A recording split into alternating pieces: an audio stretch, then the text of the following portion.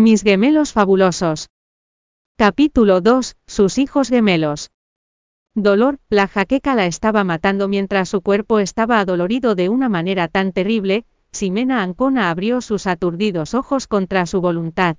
Justo cuando se acostumbró a la deslumbrante luz del día, se encontró en una cama desordenada, y la ropa estaba esparcida por todo el suelo. Era su propia ropa. Cuando se la puso se dio cuenta de que las prendas estaban destrozadas. Después de torturarla 11 veces durante la noche, ni siquiera le había dejado todo su atuendo.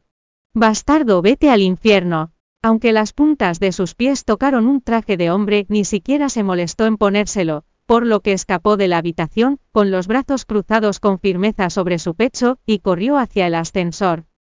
Apúrate, ve tras ellos, o será demasiado tarde. No debemos perder contra los otros medios, tenemos que llegar antes a las noticias. Por supuesto, un escándalo de la hija de la familia Ancona, ¿cómo podríamos perdérnoslo? El pasillo estaba lleno de reporteros, mientras las luces de las cámaras se apagaban de forma continua. Rubí Ancona balanceó su esbelta cintura como si incitara a los nuevos reporteros a irrumpir en la habitación del hotel para atrapar a la pareja en el acto. Sin embargo, Ximena no estaba por ninguna parte. Esta era la única habitación que no había sido registrada la noche anterior. ¿Por qué no estaba ahí? Justo cuando Rubí se volteó lista para irse, sus ojos de lince vieron un traje de hombre con una palabra bordada al forro interior de la chaqueta. La familia Licona. Rubí estaba perpleja. 5 años después, una mujer curvilínea vestida con una blusa blanca simple y una falda negra con un aspecto profesional, se destacó con glamour entre la multitud en la sección de inmigración del aeropuerto internacional. El ver a 2 niños pequeños de cada lado sosteniendo sus manos era aún más llamativo. Uno de ellos parecía ser alegre, mientras que el otro era reservado. Ambos tenían mejillas de color rosa y rasgos impresionantes. Eran como los hijos favorecidos de los dioses. Vaya, son muy guapos, son un par de gemelos, son idénticos. ¡Qué adorables, cariño! También quiero un par de gemelos. Pero al minuto siguiente, ¡oh Dios, qué par de gemelos tan lamentables! Pobres niños obligados a ayudar con las tareas a tan temprana edad. Vaya, la mujer debe ser su madrastra. Queridos, ¿por qué no vienen a casa conmigo? Los peatones vieron a Daniel Ancona empujando el equipaje, con un pequeño cuerpo, mientras Samuel Ancona apenas podía llevar el bolso de la mujer. Mientras tanto, Ximena iba con las manos vacías. Sin duda era la madrastra de Blancanieves, ante los ojos de muchos. Daniel, Samuel, me tendieron una trampa. Miren cuántas miradas de desprecio recibí por ustedes, estoy molesta. Ximena Ancona acarició su frente impotente. Solo están celosos de ti. ¿Por qué? Porque no tienen hijos inteligentes, brillantes, guapos y filiales como nosotros, dijeron Daniel y Samuel al mismo tiempo. Ya no puedo discutir con ustedes. Ximena soltó una sonrisa radiante, pero sus ojos expresivos llevaban una pizca de sentimientos encontrados.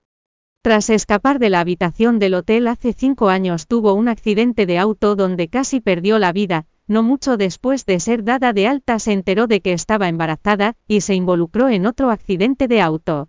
Alguien estaba tratando de matarla, no sabía quién era, así que lo único que podía hacer era huir del país con los bebés en su vientre. Mami, ¿estás soñando? Despierta otra vez. Daniel giró los ojos hacia su madre con una expresión engreída en su cara como si estuviera proclamando que era un chico guapo. No puedo evitarlo, es mi culpa por ser demasiado guapo. Samuel se mojó los labios con inocencia y suspiró. De hecho, todo es culpa de mamá. Si no fuera por tu falta de disciplina en tu juventud, no habrías dado a luz a un par de tragedias.